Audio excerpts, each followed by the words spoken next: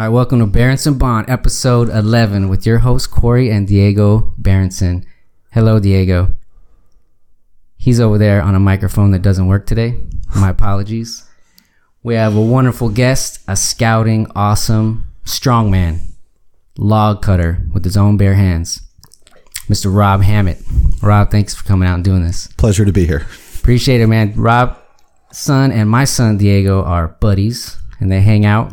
And I'm glad you came here today because I want to say we talked a long time ago about you going out camping on these solo missions. Mm-hmm. And, you know, I talked about the Grand Canyon trip and how that changed my mind because I'm usually like city boy and I went out there. So I just really want to like let the boys hear what's it like? When's the first time you went? What was the last one you did? What's the logistics? Like, what's it like? Yeah, absolutely. No. All right. No, you're not going to play basketball right now. We're going to hang out. You guys are in it for the long haul. You guys are going to listen to some grown-ups. See, this is another thing about doing this. I don't think kids get to listen to grown-ups talk enough. I think they miss all this grown-up people that have been through some life time where you sit and listen. Seems kind of boring, but the more they get it, and that's why I want to do the podcast, because he's going to absorb little bits over time, see how people talk to each other, and get that engagement from like human to human, because they're going to live in the life of the computer and they're going to miss all this. Like, hey, your best friends or best people you know are probably the ones you hung out with in person. Absolutely. And yeah. there's an art of conversation that they're not going to pay attention to. So I wanted to get this thing started because he's going to gain. I mean, I'm gaining a lot from it, but I think he will too. For me, it's cool. Just like, I don't know if Bodie even knows why I do outdoor stuff, like why I love the outdoors. I don't. Well, beautiful. This is why you're here. This is exactly this. Look, you're going to get to hear something from your dad you might not have had a chance to hear before. Oh, and by the way, I'm Bodie. Hello. So yes, why do you love the outdoors, and what are you gaining from it to share with your boy? Why do I love the outdoors? I mean, it's really kind of multi-layered. There isn't one single thing I love about the outdoors. And there's different things in the outdoors that I love too. It's not just, you know, I enjoy being outside or, you know, I enjoy doing an activity. I would say what I enjoy the most is being outdoors and doing something challenging that at some point during it, I'm like, why am I doing this? Like, this is how I'm, you know, spending my vacation. Like, I like that moment of doubt and frustration and then having to push through that. I love that about the outdoors. I love the simplicity of it. Like, I feel like sometimes in my normal life, I have so much stuff. Like, I have way too many shirts and pants and shoes and coffee cups and, sure. You know, just so much stuff. I mean, I just have a lot of stuff. And to be in an environment where I'm just wearing the clothes I have on, and there might be like some rain jacket someplace in there. Yeah. I have one, you know, vessel that I boil water out of, that I drink out of. I have like one utensil. Like, I enjoy that. I like how simple it is. And I also really love when I'm doing certain things that nothing else really matters as far as... Go ahead, son. This is something I was going to ask him, so just keep talking. Here, you want to... Hold on. Bodie. Hold that thought. I'm going to... Never mind. You can keep talking. I was just going to ask him something. But... Yeah? We'll wait. No. I meant like asking him something off camera. I mean, like, not off camera. I meant All right. off mic. Okay. Don't worry. We're going to cut that out. All right. So Mr. Bodie, this is what we'll do. We'll let your dad finish what he's saying, and then I'll pause, and then I'll let you ask the question you'd like to ask. And then you'll get to sit in front of the mic and ask him, and then we'll do it that way, okay? I was going to ask you. Okay, so So hold on for the question, and I'll kind of finish saying what I love about the outdoors, and then you can ask a question, Corey, Diego, and we can dig a little deeper. Cool?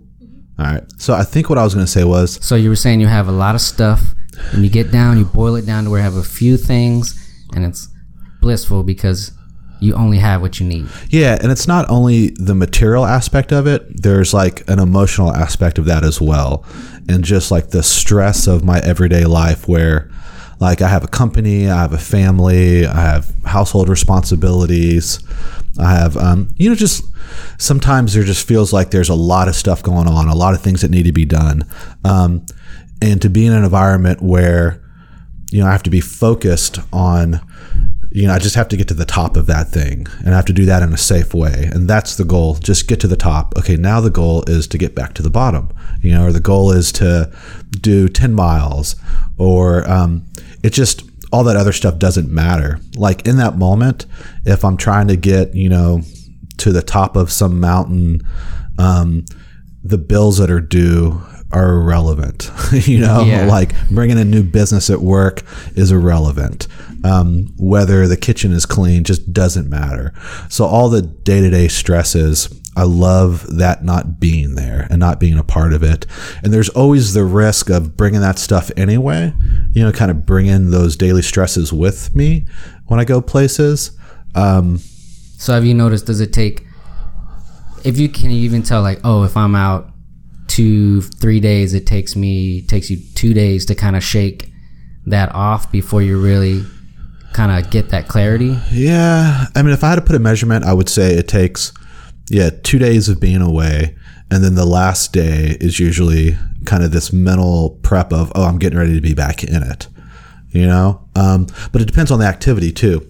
So sometimes when I'll do stuff, because I do have a family and I have responsibilities, I don't have unlimited time. So for example, like over the summer, I wanted to do some hiking. I like to hike kind of in mountainous regions. So I flew into Reno, and that day I was like, did I fly? Yeah, I flew into Reno. So that day I was like paddle boarding in Lake Tahoe, and that night I was sleeping in the mountains in Nevada. And so sometimes my point is I just have to, I'm immersed in it pretty quickly just because of time. And this is a solo mission. Yeah. Yeah. And that helps too. Yeah. So if I'm going someplace with a family, that's different, right? Totally. Like we get there, get the hotel, find something to eat, go on over itineraries. That takes a couple days for like all the day-to-day stresses to fade away. Right. But if I'm going paddling somewhere and I'm immediately in the water that day, then it doesn't take as long. Yeah. For sure. So you get there, you dive right in it. And how much gear do you take as far as like food or? So it depends. It depends on what I'm doing. So at the end of this month, I'm doing some backpacking in Big Bend. So I'll do what's called the Outer Mountain Loop, which is this really cool 30-mile loop. You go into what's called the Chisos Basin of Big Bend. So that's the part of the park where there's like a restaurant, there's like little rooms you can rent. It's the most touristy part. It's where the park headquarters is. Okay. So you start there and you hike up into this mountainous region. You kind of go through that. You hike down into the valley, into this canyon called Juniper Canyon. You walk through the desert, for a day and a half. And then you kind of like go back to where you started. So to do that, it's 30 miles. I'm going with 2 other people. It'll be 3 days, 2 nights. I've done it before where I did it in like a little more than a day by myself. I didn't enjoy that as much because I felt like I kind of rushed through it. And the truth is, the reason why I did it so fast is there is a restaurant there, and I woke up and I was hiking and I thought, man, if I really book it, I can eat in the restaurant tonight. And that sounded really nice. So I just like pushed through it. So for instance, for this trip, it's pretty simple, man. I'm taking a backpack. I'm way into the gear associated with doing outdoor stuff. I think that's part of the fun. Okay. And my experience is when you get around other people that like backpacking and hiking and rock climbing and doing outdoor stuff, inevitably the conversation turns towards gear. I think a lot of people are kind of into like, you know, like what sleeping bag do you use? What tent? Yeah. You know, is that a Snow Peak Spork? Is that a, like, what, you know, it's just kind of part of the fun. It's like the toys involved in it. So for that, I've got like, you know, a 45 liter pack that I use. I use this Osprey Exos pack. It's pretty lightweight. It's by far not the most lightweight pack available, but it's comfortable. So it's kind of, you know, works both ways. If I was going to do some, you know, Appalachian Trail 4 to 6 month backpacking thing, then I might rethink that. But for 30 miles, no big deal. Right. So I'll do that. I'll bring freeze dried meals. So they're kind of like MREs. Gotcha. Yeah, I lived off those when I was in my first apartment and broke.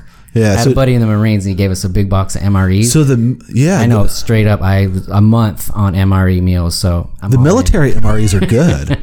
Yeah, and it's kind of fascinating.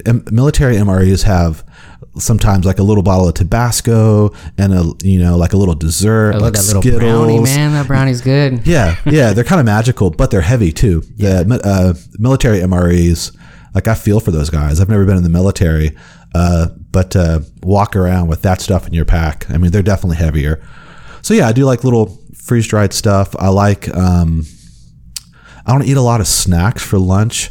I usually have like some sort of like little peanut butter thing. Do you take like a lot of nuts, like dried foods like that? Not really, because my experience is I don't eat that much, and you have to stop to eat typically. Gotcha. So I'll have breakfast before I leave. I usually do like a freeze dried granola thing. You know, doesn't weigh very much. Just put boiling water in it. For lunch, I'll eat some like packaged salmon, some little Stinger energy jelly things, some peanut butter, and then I'm gone. And then for dinner, I have like my little freeze-dried MRE. But anyway, so I have like my food. This trip, I'm sleeping in a bivvy. So bivvy is like animals will create a bivouac is what they're called. So it's like a little shelter. So a bivvy is essentially like picture a sleeping bag that zips up completely. So it's like a minimalist shelter. Gotcha. Yeah. Typically I use like a lightweight 2-person tent, but I just want to test out this bivvy. Okay. So I'll do that. I take a backpacking quilt. I don't take like a full on sleeping bag because a quilt's just a lot lighter. I take a liner depending on the weather. So that's like a sleeping bag liner. So it makes it warmer, but it's super lightweight. Okay. I usually have some sort of stuff sack that doesn't weigh anything that you can stuff things in. I'll put my jacket in there. That's my pillow. Oh, right. So it's a way to like stash your equipment. So my sleeping system is kind of what you call it. Like your sleeping system, your stove system. My sleeping system is collectively, gosh, man, I don't know what it weighs, but less than 2 pounds or something. Whoa. And then, I've got a pot to boil water in. I've got a little stove that doesn't weigh anything, like weighs ounces. You just screw it on top of a fuel canister. And I've got trekking poles. That's it. So there's like a tiny like propane or something container for the fire. Yeah, you just torch the So water? It's isofuel. That's what it's called. Okay. I can't remember what exactly type of fuel that is, but it's like a little canister, 4-ounce canister. And you screw a thing on the top of it, and then shoots a flame. Put your pot on top of it. It's a backpacking stove essentially, and you can do lots of different things. But in a lot of places, there's burn bans. So in Big Bend, I can't make a fire. So you have to bring something, to cook your food on. Gotcha. So that's kind of it. I don't always, this is the truth, I don't always bring first aid stuff. Oh, really? I'll bring duct tape, like a little bit of duct tape. So in case your arm is completely gashed open, you just tape that up. I mean, honestly, that's like... Well, so I'm not saying this is responsible, but it really is. I think after a while, most hikers, backpackers, you start to measure the difference between luxury and necessity. Gotcha. So what's necessary and what's a luxury? The saying is you don't want to pack your fears. So you don't want to have a whole bunch of like, well, what if this happens? What if that happens type thing? So there is a balance between, you know, do you have shelter? Do you have first aid? Do you have enough food and water?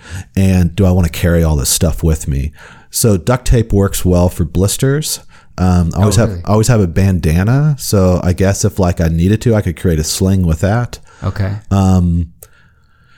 Yeah. And I think everything I'm taking. I'll take a little bit of coffee, some decaf hot tea bags. So it's in tea. You don't need to carry loose grounds. You just like tea bag coffee. Yeah, so I take loose grounds for my coffee, but at night, if it's going to be cold, I want like a hot beverage, so decaf hot tea. And I think that's everything I'll bring on this trip. And then the people I'm going with, I'll say quickly, and I'll bring like wipes, you know, for going to the bathroom. And I've got a titanium little spade to make a hole in the ground. Okay, They're called cat holes. Gotcha. And, you know, there's a lot of... I mean, you could talk all day about this kind of stuff. There's a lot of leave no trace principles. Yeah. So you always want to leave it better than you found it when you go outdoors. So, you know, you kind of want to like dig a hole far away from the trail, cover it up. Can you only go, there's strict rules where you can only go so far off the trail in order not to impact? Well, it depends on where you are. So where I'm going, you get a backcountry permit to go really wherever you want in the backcountry, sleep wherever you want. Oh, nice. They have some guidelines around don't sleep on the trail. Don't go to the bathroom on the trail. You don't want to go to the bathroom, you know, close to a water source, which isn't an issue in Big Bend because there's not a lot of water sources. But ideally, you know, the best place to go to the bathroom is you want to find like a tree that's fallen down that you can kind of like hang off. And maybe there's like a big rock behind it that you can move, and you just like go off the tree and put the rock back on top of it, and you're kind of done. There's a lot of places in the country now though, they're moving towards wag bags where you have this little I did do a wag bag in the canyon because it's super strict where we did ammo cans. You leave nothing. It's pack it in, pack it out, like 100%. Yeah. Down to tiny crumbs on your tablecloth. So that's the first time I got familiar with that whole system. Yeah, and I support that. I think less impact is better. Yeah. All right, Bodhi, you got a question? This is So go ahead and get right in front of that thing. I was just gonna say, like, I don't really like hiking that much, but like I will go on like a 1, 2, 3 mile hiking trip, and I enjoy hiking, but I don't really like walking that far. So, but I am in a scouting thing, and I like that. But that's awesome. And then the cool part for you is we're your dads, right? So you're looking to us like, hey, what is my dad doing? So your dad's doing these awesome hikes, solo trips, group trips. He's scouting leader for you. And one day you're going to be big and strong. And one day, like way later, because we're super strong right now, and there's nothing better than feeling like crazy strong. One day I'll be a weak old man, and you will be the strong grown-up man. And you're going to be doing these things, and you're going to not realize it now, but it's soaking in. Your dad knows it's soaking in. It's getting in your head. You don't think it is, but it is. So how, like, yeah, you know. I don't really know. Yeah. Yeah, you don't know. That's fine. We're not supposed, we don't even know. It's important to me that Bodhi is like cares about the environment and cares about the world and is kind of like a steward. I do. Very good. Yeah, he does. He does. And I firmly believe for him to continue to, he has to experience the outdoors to care about the outdoors. I don't think that by just seeing stuff on TV, reading books, he's going to, it'll mean as much to him. So yeah, that's kind of the secondary gain other than, you know, I think it's like, you know, healthy for him and cool. Yeah, I want him to take care of the environment and, yeah, to really take care of it, he's got to love it. So. Yeah, I admire that you do that stuff. It always sounded cool. And I was like I told you, like city boy, and I've never like doing the Grand Canyon. Like it's the only thing I can refer to because it's the only time I was outdoors doing something hard with a group of people. We had a mission, right? And it was crazy. It's like this amount of time, you start here and you end here. And then you got 17 days. You got to do X amount of miles. You have to work together.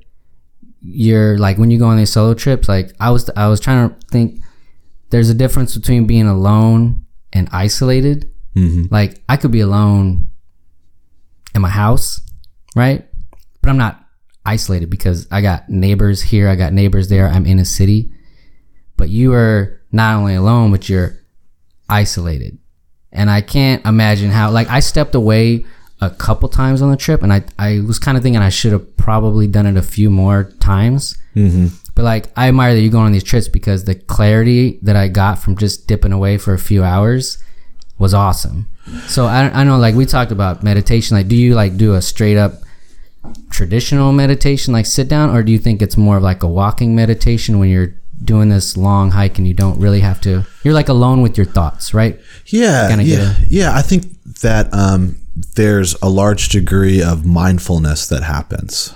And, you know, for me, my practice is meditation is really just an act of mindfulness.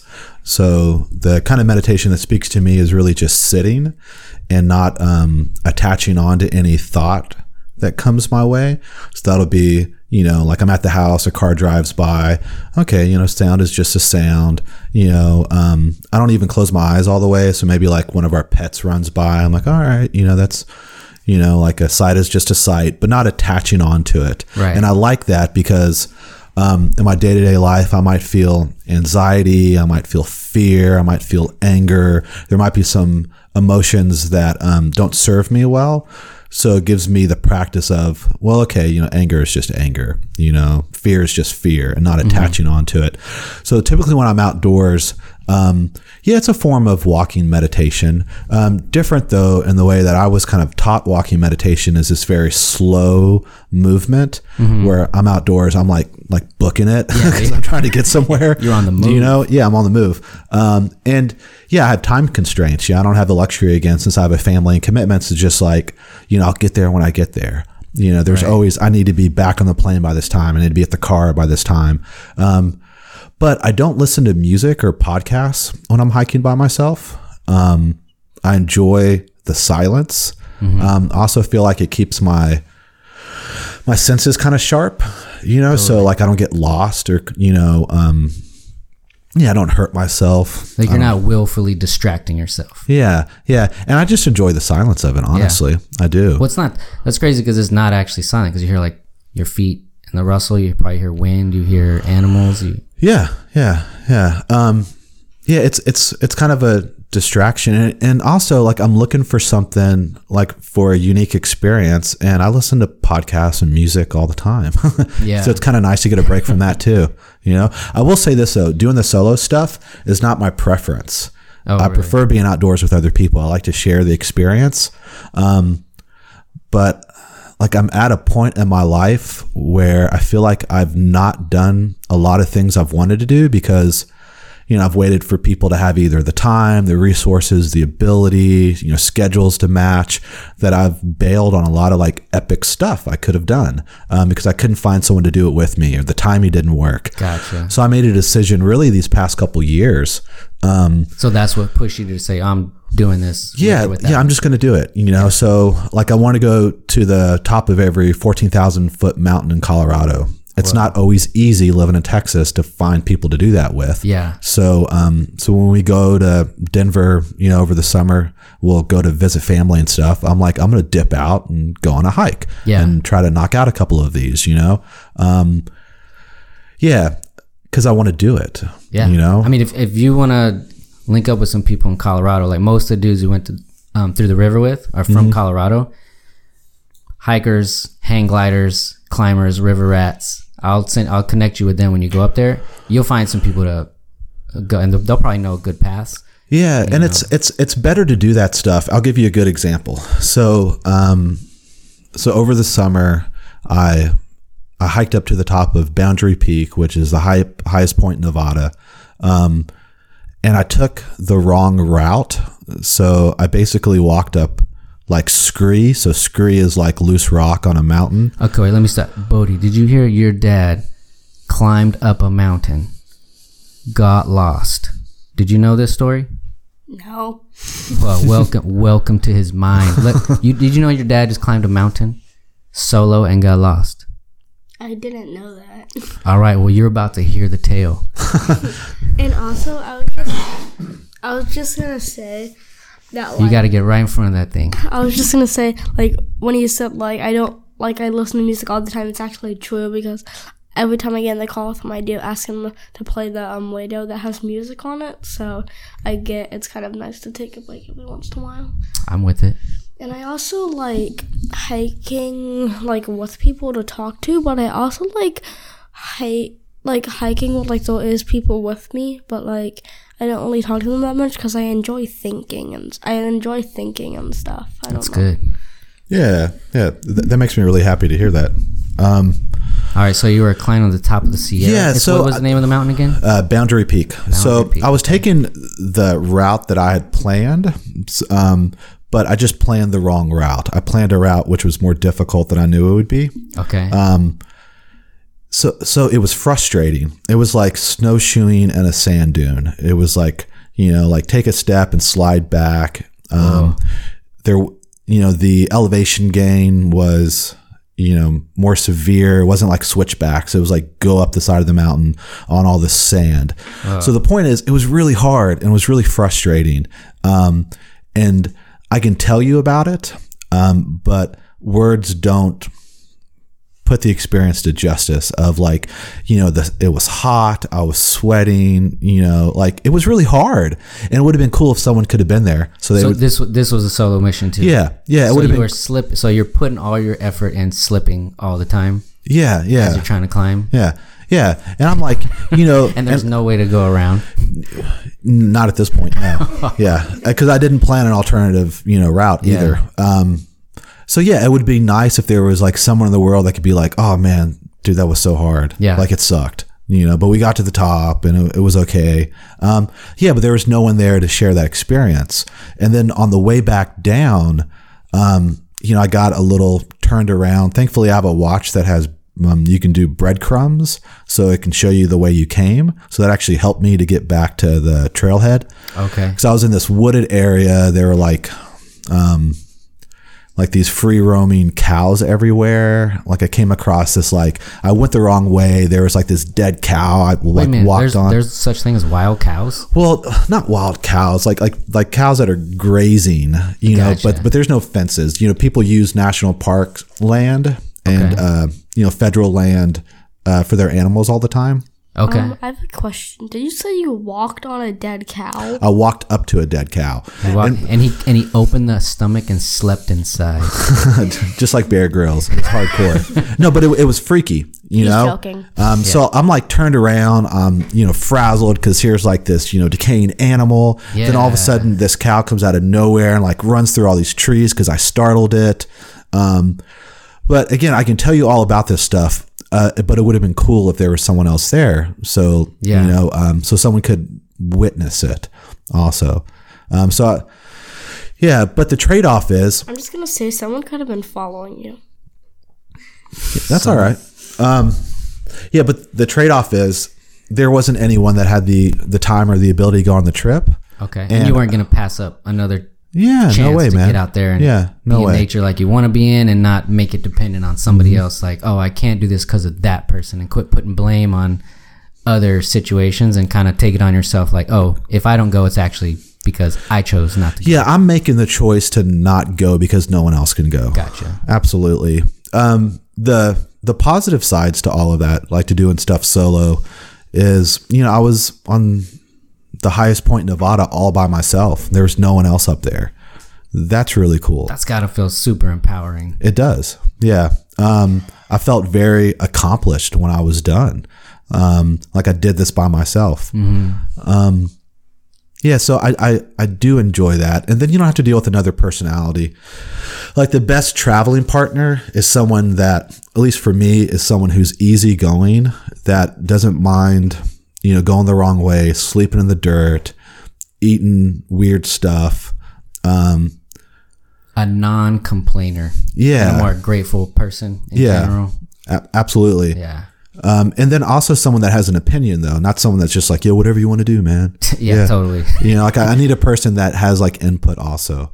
So it's not always easy to find that, but I've done most of my outdoor stuff has been in groups.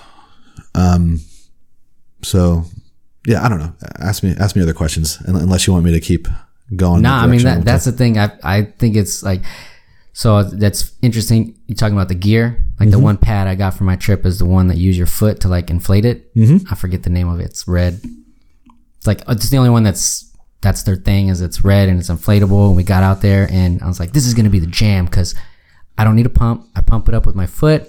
Super comfortable. They had those Paco pads, which kind of self-inflate and all this. And then the first like 5 or 6 days where me and my buddy, the city boys, are like propping up the tent, build it out. I'm like, hey, I see tons of scorpions. I might die, whatever. And by the 7th day, I'm just sleeping in a chair just right after the campfire burns out. I'm just like, got my same little hoodie, cover my face, and I'm cool in the chair. Everybody else is like sleeping on boats, just as they are. And it took me days to kind of, like you said, just kind of shake off all the crazy insanity in your brain. Like, oh, I'm thinking about this and that. I'm worried about, I'm away from the family, but I'm here. I'm here now. You know, there's no turning back. And then you see, like you said, as far as stripping down to bare necessities. When I first met everybody, it's like, oh, let me check out your clothes. Let me kind of size you up. What kind of shirt or hat are you wearing, or who? And you're just like automatically judging, even though you're trying not to. You kind of are. Sure. Where are you from, and what do you do, and blah blah blah. But when we're out there, all of a sudden, 3, 4, 5 days in, no one's shaving. Don't matter what you look like. Doesn't matter what job you have. Doesn't really matter where you're from. What mattered all of a sudden was, how nice are you? How nice are you to be around? How much are you helping us? And that became like, the value system shifted to like, hey, you're super helpful and nice to talk to. The flip rolls of like, a person you'd immediately be like, oh, this crazy bald guy who looks lazy is all of a sudden the most helpful, knowledgeable person that all of a sudden ranked, boom, steps way up. You're like, that's the dude. All my respect goes to him. He's nice, he helps, he's knowledgeable. It flipped my, judgment of how, where you, not disrespect, but give respect. Like, you, all of a sudden, it was a different value system, which I really dug. Yeah, I think the outdoors and doing adventure activities, I think it provides a new perspective on things. Yeah, because I'll speak for myself. It's easier for me to walk around with like a measuring stick, like meet people and be like, well, where do you measure up? Where do I measure up compared to you? And I don't find that very helpful. It usually isn't. Yeah. So it usually ends with like, 2 outcomes. Either I'm better than or less than. And again, that doesn't serve me very well. It's nice to be able to see that stuff. So you go outdoors and you're like, oh, wow, like the way I approach things doesn't really function, as well out here. So I wonder if it functions as well when I'm not here too. It gives you the opportunity really to be a better person, and to kind of question how you approach things and, how you live your life. Yeah. I think there's a lot of lessons, not just the material stuff, like, oh, do I need so much stuff? I really don't. Right. But what's valuable in a person? It's not so much what they do, where they live, how they look, but who they are. Do they have integrity? Are they a hard worker? Are they compassionate? Do they make me feel at ease? Do they support me? Like those are the things that become important when you're doing like stuff with a group. Like I grew up in the city. I grew up in Houston. Oh, you did? Yeah, I grew up in Houston. I grew up in the suburbs. Moved to the city. When I was like the day I turned 18, always lived close to downtown. And I got into doing outdoor stuff really, like I grew up in a kind of a chaotic home environment. So when I turned 18, I kind of, I grew up, I had a lot of like struggles with like alcohol and substances and stuff. So I stopped I got completely sober when I was 18, started hanging out with a like-minded group of people, and we would all go out and do like kind of these activities together. And some of it was, it was all planned around kind of creating, this like, fellowship and finding something to do that was fun outside of partying, Gotcha. know? So we would do stuff like, we'd go camping. Would canoe in Arkansas. So that was kind of like my introduction to. So who got you in that group? Well, or did you yourself go looking for? No, I mean it was kind of or forced upon you. It was kind of complicated. I haven't talked about all of this with Bodie. Gotcha. Okay, yeah. I see you navigating it carefully. So whatever you're comfortable with. Yeah. So it was. Kind of reached this point where, I needed some help. I went someplace. They introduced me to like forms of support. I got tied into those forms of support. So it was like organized in that sense. So it was like these counseling programs, and I eventually started working for them, and working with teenagers that, got in trouble a whole lot, that were trying to do better with their lives. And part of the program outside of like the therapy, mental health aspect was doing, outward bound style stuff. Okay. So going like doing challenges. And that was just really eye opening to me. I think that if you want to really like see like a change happen for a person that's in a bad place, like the recipe is put them someplace where there's no cell service, give them, a challenge, like, get to mile 50, get to the top of this thing, throw in a campfire, and you see like magical things happen. Crazy. Yeah, you really do. So I learned that in my adolescence, that, that environment, kind of unplugging, fellowship, doing something that was difficult, sitting around a campfire, that felt good and cool things happened from that. So I think I just built off that. Yeah. And like, how do I incorporate that in my personal life outside of my work life? Because I worked in that environment. Okay. How many years did you do that? Oh gosh, man. I mean, I volunteered into my mid 20s, and then I worked in that environment until my, late 30s, I guess. Like when we moved to Austin, I opened up a nonprofit that kind of did the same stuff, provided services for teenagers, for their parents, did outdoor activities. And then when I stopped doing that, I just did a complete 180, and now I work in construction. And so all the outdoor stuff I do is really just for myself now. For yourself, to keep that going. Mm-hmm. Yeah. Wow, you did that for a long time. Yeah. I loved it. It was very gratifying. Yeah. I think that working with teenagers, I think adolescence is a really special time in someone's life. You have, it's like this balance between being a child and being an adult.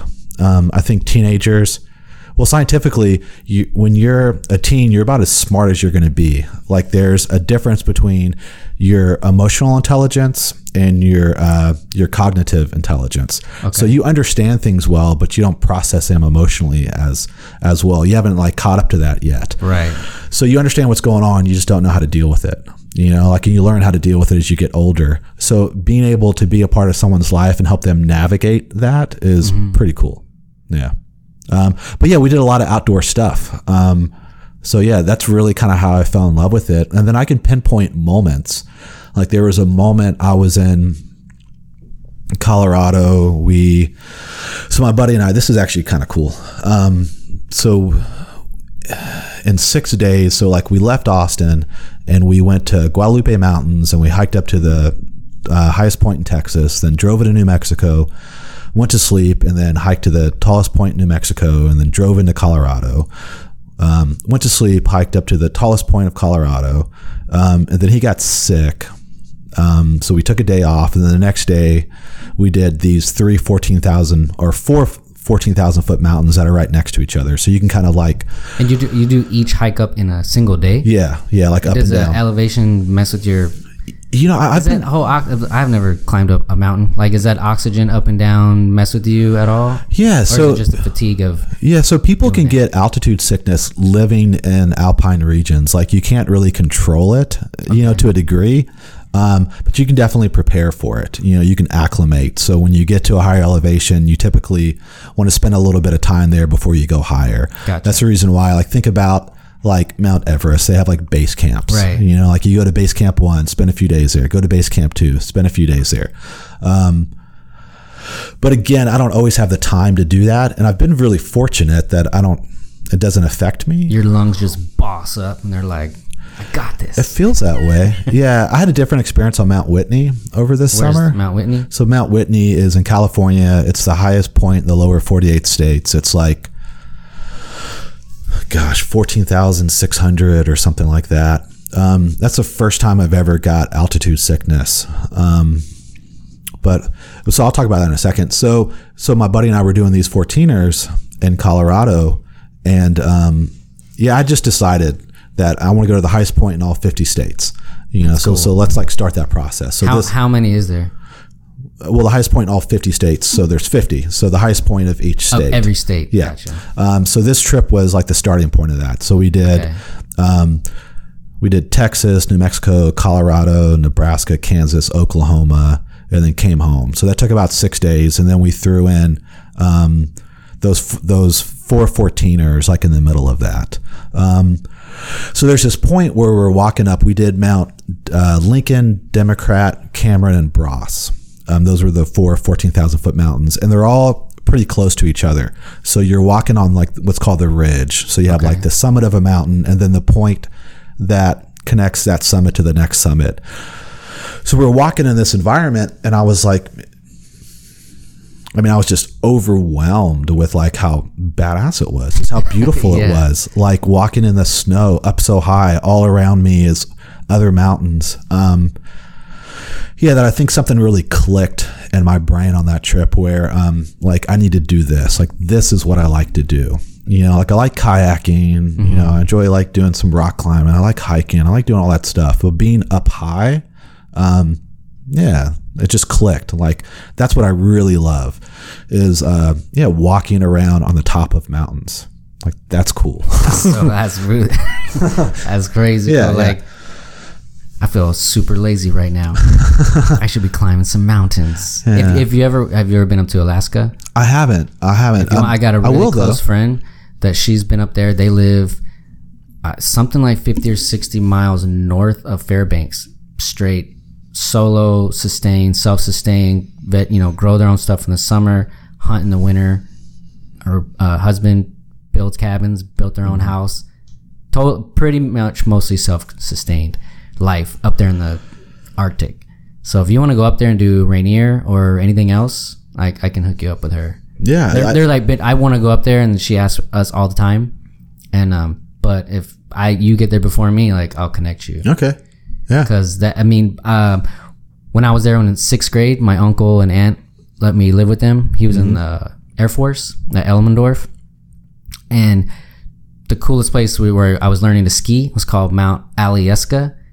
And the little part that you ski on is way up high. I'm a kid. I don't know how high it really is. It was the highest part I've ever been. But you go way to the top of the mountain. You can see all the other mountain ridge tops. And you're skiing only on maybe like a mile at the top of it. And there's this little tiny... Okay. You got me? Gotcha. All right, so... Okay. All right, so we're back on now. I don't know. It was messing up. Hello. Okay. So I was saying I was going to die. But in agreeing with you, being on the top of a mountain, even though I was 12 years old, it was the most beautiful, pristine, mind-blowing place I've ever been. I can't actually, now that I'm saying it, I can't believe I haven't gone back. Yeah. Because I would really love to take the whole family, let them meet her. And it was my roommate in college. This girl used to live with us. She went one semester in college. She's like, I'm going to go to Alaska for some trip. some quick hiking thing, right? She used to go to Big Bend all the time by herself, and tough girl. Mm-hmm. She went to Alaska, called a few months later. She's like, I'm never coming back. What?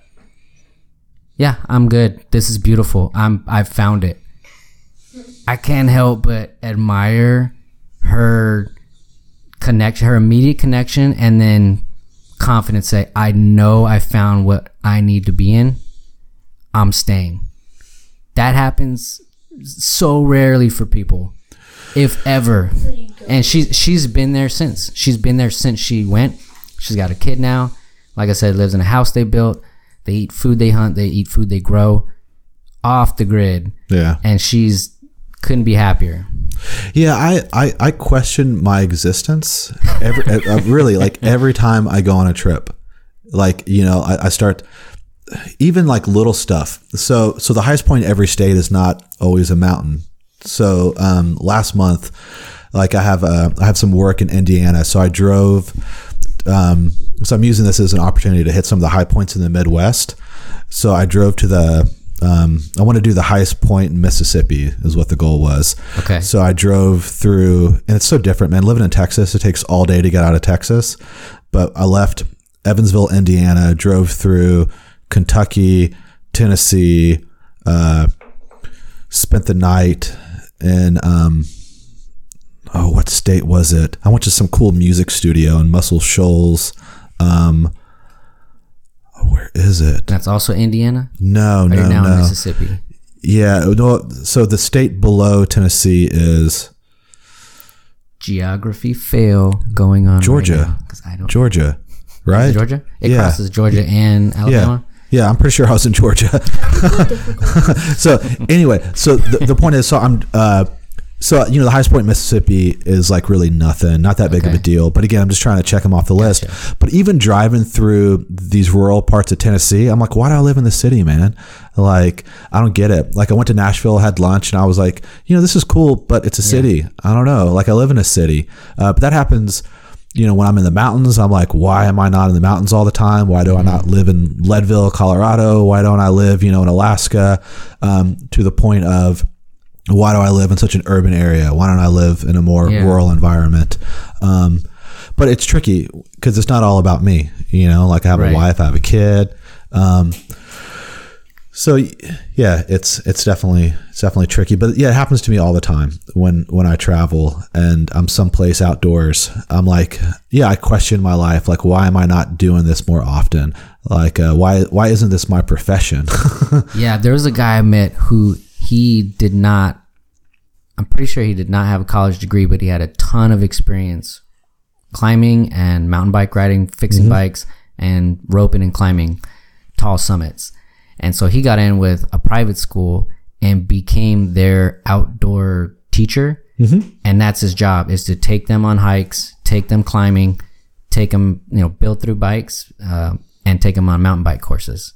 That's his job now. So he just has them do, okay, we're going to do prepping on super cold, wet days. You prep gear, go through all your things, check your locks, you know, make sure you can do your knots, tune your bikes. And as soon as the weather's good, they go out and they hike, they do a climb, they map it out. They use old school maps, sat navs. And he kind of fell into it because he knew the coordinator at whatever school he's teaching at and said, how about I do that for the school? And they just opened up a spot, and now that's part of their curriculum.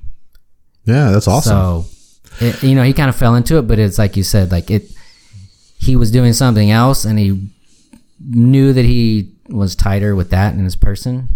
Yeah, there's always an inner struggle I have between, I could just go work at Austin Kayak. I could, you know, go do something like that. And then, but you got kids to feed. Well, yeah. Then I'm like, well, but I really want to buy more records, you know, like I really want to, you know, go on, you know, cooler vacations. I like all the material stuff also. Right. And then I want to provide for my family. You know, I want them to have nice stuff. So yeah. So what I strive for is, you know, just some self-acceptance in the way of like, it's okay. Like being able to take some trips is enough. Like, Gotcha. Totally. Cause I do think I struggle with this kind of all or nothing mentality of like, I need to be outdoors all the time, doing the thing all the time. I need to, and it's not like that. But then if you did it all the time, it might change, and you're like, I can't be doing this all the time. Who knows? Yeah. So I'm grateful for what I have though, because not everyone has the opportunity to, take an extra day on a business trip to drive through the South. Yeah. You know? And it's awesome. I mean, you're supportive. You got your wife and your kid, and that's a lot of support on the back home too. Yeah. And you guys do it as a unit also, right? Yeah. We do a lot of camping together. It took me a lot of years to, kind of get this mentality of we would go car camping and Robin would bring like a pillow from home and a blanket and all this stuff. And I'd be like, well, you might as well just stay at home. You just bring the whole house with us. So her and Bodie would be, these like big mattresses with, comfy pillows. And I'm on like a backpacking, pad. You just brought sandpaper and a rock. Exactly, right? This is my bed. Yeah, and then I started to be like, well, wait, this that doesn't have to be this way. Right. I think what really helped me was when I realized that I can get like car camping gear, that there's like, I can just buy a bunch of gear for car camping, you know? So I get like a really cool like stove that isn't a backpacking stove. So anyway, but yeah, we do a lot of that stuff together, and then we go hiking together as well. When we go to Colorado, we'll typically go on a nice hike. Robin went to University of Boulder, University of Colorado in Boulder rather. So she loves that area, and she really got into hiking there. She rows on Town Lake every week through the Austin Rowing Club. So she likes to do water sports. We'll do some of that together. I will say this about family though. So there's this understood thing, and this ties into the danger aspect. There's certain stuff I'm not allowed to do. Like, like my wife's like, you just can't do that. And I agree with her. Cause I always want to come back home. That's probably a good call. Yeah. And so there's certain things like I'll probably never climb Everest because of that, the danger aspect, and the financial aspect, but like the danger, it's too dangerous. So when I was in Colorado last summer, we did, so I wanted to do Mount Evans and Mount Beardstadt. So Mount Evans is a mountain in Colorado you can drive to the top to. So I didn't want to go to that 14er by driving to the top. So I hiked to the top of Mount Beardstadt. I think I'm pronouncing that correctly.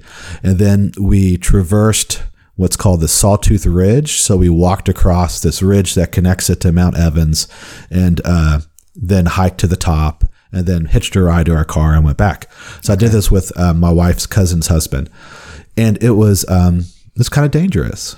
I mean, there really are the exposure is really extreme. Like I have pictures of like where my feet are. It's just a sheer drop, like down. Yeah.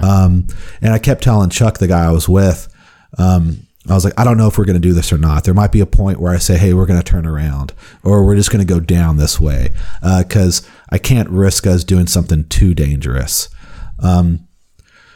So yeah, I always have to balance that because it's not just me. Right. I have other people to consider. But I really love the danger aspect though. So. Yeah, man. It's like before I went on my trip, there's a pretty minimal, almost non-existent threat of death on the trip I went on. Mm-hmm. But even there being a tiny one, I took it upon myself to look at it as an opportunity of, all right, I'm going to prepare in case the inevitable happens. Mm-hmm. I really wanted to put my mind there. I'm talking wrapping up the will, doing things that I've been telling myself I was going to do for my wife or for the kids. I have a journal. I write to both of them, make sure I've got recent entries all in there. Will's hammered out. What happens if I'm gone, wife's gone? Mm-hmm. Put everything out that I wanted to have there, as if time's up. Time's up and I'm gone. I can walk away and be like, or not walk away. I guess I just kind of get buried away. But I've done what I needed to do up to that point. And I'm happy with where I'm at. Yeah. And it was the first time I really put my head there to say, okay. And it felt so good to know, all right, I've actually thought about what I'm doing right now in that when I'm gone. Yeah. And then I've tried to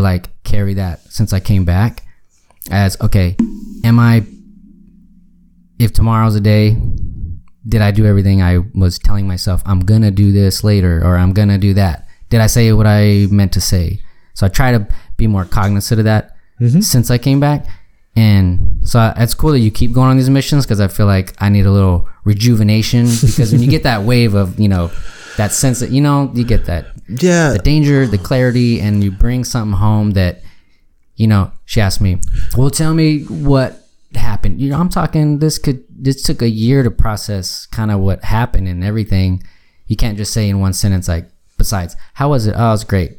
There's so many deep layers to trips like that. I believe there's a parallel process to things, meaning like things don't happen in a vacuum. You know, simplest way, if I'm, you know, kind to people at work, then I'm kind to my family, or vice versa. Like things happen kind of like this parallel way. So in the outdoors, for instance, when I'm doing things where there's a lot of exposure, I have to trust like the rock. I have to trust the mountain. Like it's not going to crumble. It's not going to break away. I have to trust my legs. I have to have, you know, confidence. I have to, you know, trust that I know what to do. I've prepared, and therefore, if I go through that formula, I'll get the outcome I'm looking for, and I'll be safe, and I'll get to the destination. Right. So the parallel process is, you know, in my day-to-day life, you know, as well. Sometimes things get, you know, I know, all right, things feel really sketchy right now, but I've prepared for this. You know, I know the risk. I know how to navigate it. So it may not be, you know, on the top of a mountain with a sheer drop, but the same principles apply. Yeah, I think that's really, really pretty cool. The thing, like on a separate note, what I really hope for Bodhi is that not only does he love the outdoors, but I can't stress enough, there's this part of like the challenge that I love. Like I like it, the hard part of it, like where it's really hard. Like I really like that. And I hope that he gets a passion for that too, like to be able to be stuck in something that's really difficult and have to figure it out and enjoy that work of it. Like here's an example. So my buddy and I, we decided to kayak the Devil's River. Where's that? It's in Texas. It's really secluded. It's the most pristine river in Texas. It's spring fed. It's beautiful. There's a lot of stipulations to get on the water, blah, blah, blah. And I'm not like a whitewater kayaker at all. So we didn't have the right boats. The weather was really bad. It was super cold. We didn't have wetsuits. It was all like the good ingredients of difficulty. Man, it was. We ended up bailing halfway through because it just wasn't fun anymore. And I explained to him, I was like, hey, you know, like if this is like mountaineering, like every mountaineer has an unsuccessful summit. There's times you have to turn around because of weather or whatever. Man, this is just a time we have to turn around. It's just part of, you do stuff outdoors, sometimes you have to turn around. So we're going to turn around because we're not prepared enough for this. But there was this point where like I got like slammed against this tree trunk coming out of the river. It cut me like I'm pinned. The water's rushing around me. So my immediate reaction is freak out, right? Yeah. So my favorite moment of the entire trip was that moment, because like I'm pinned, I just got injured, and I had to go, okay, like calm down. Like, what do I do? What are my options? I can get out of the boat. Oh, and then I can like move the boat and then get back in and continue to go. So I like that, there's a challenge, and then having to center myself on how do I get past this or through this. Like, so I hope Bodhi gets that also. I hope he like kind of, you know, learns to love difficult things, you know? Yeah, I was telling Diego, I showed him a video of this tribe in the Amazon rainforest. And I'm super infatuated with rites of passage, because I think we don't have a lot of that in America. That's like, hey, this is what you do. That's hardcore to go from boy to man, even girl to woman. Yeah. There's not really a defining American factor. So I'm gonna search and find some. So I showed him this video when they're going from boys to men. They put on these gloves full of bullet ants. There's huge ants that they sedate in like some sort of herbal mixture. So they're asleep. They weave these ants inside the leaves, so the ants are trapped except their face with their chompers are out. They wake up pissed off, hundreds of them inside the gloves, and they can't escape, and they're just all biting. It's the biggest, most painful ants, so I've heard. Yeah. So they have to put both hands in these gloves for 10 minutes and do a ritualistic dance in the and they have to do it for 10 minutes. The bites are so ferocious that they hallucinate for 24 hours. Wow. They have to do this how many times? They do it 20 times, 10 minutes every day, at the age of 12. And you only do this either it's in South America and Brazil, where they do this, like, to become a warrior, kind of. So, yeah. Yeah, so that's how they have chosen to go from boy to man 20 times, 10 minutes each time.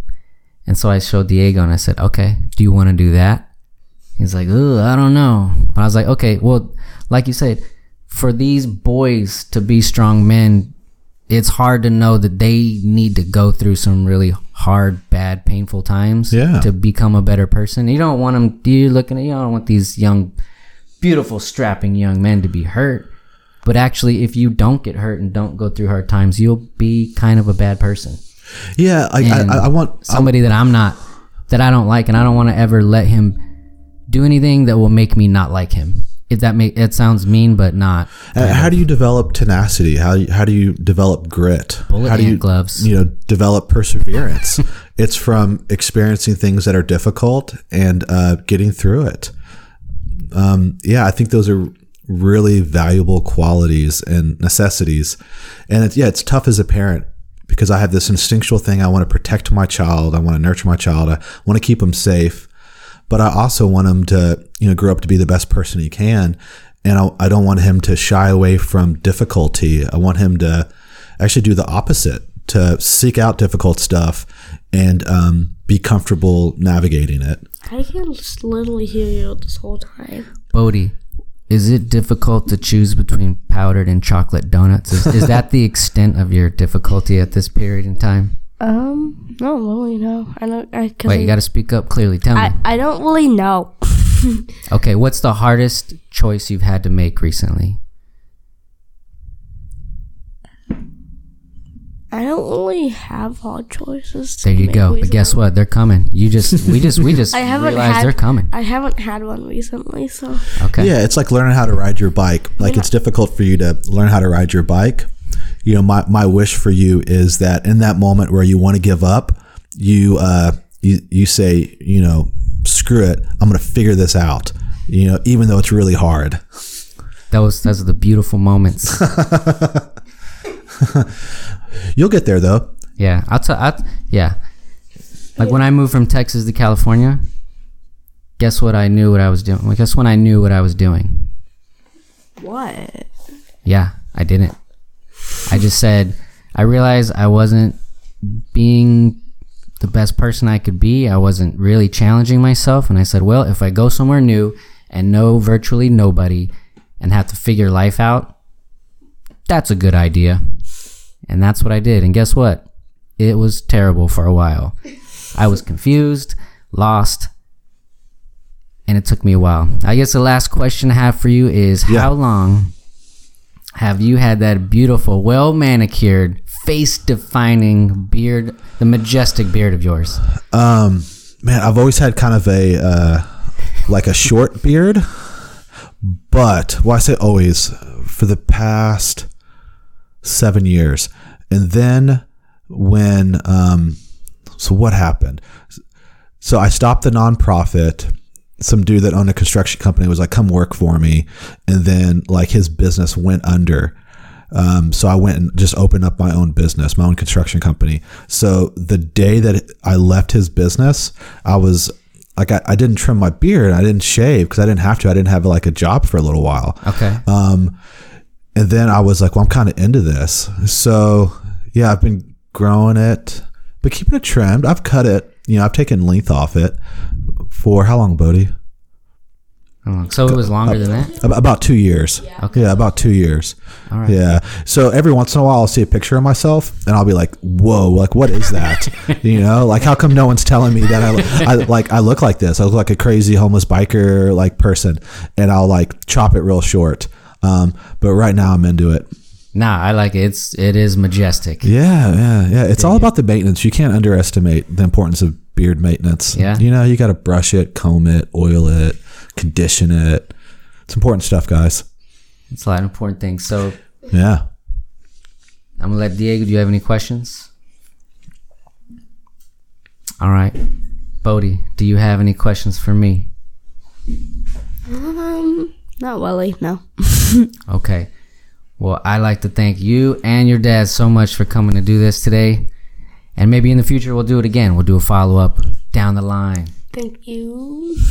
Yeah. No, it's definitely been a pleasure. And maybe we can do some sort of anytime you want me out. Yeah, I can talk about planning for the next trip or talk about like what happened on that trip that I planned for. Yes. Yeah, who doesn't like talking about themselves? So anytime. Thank you.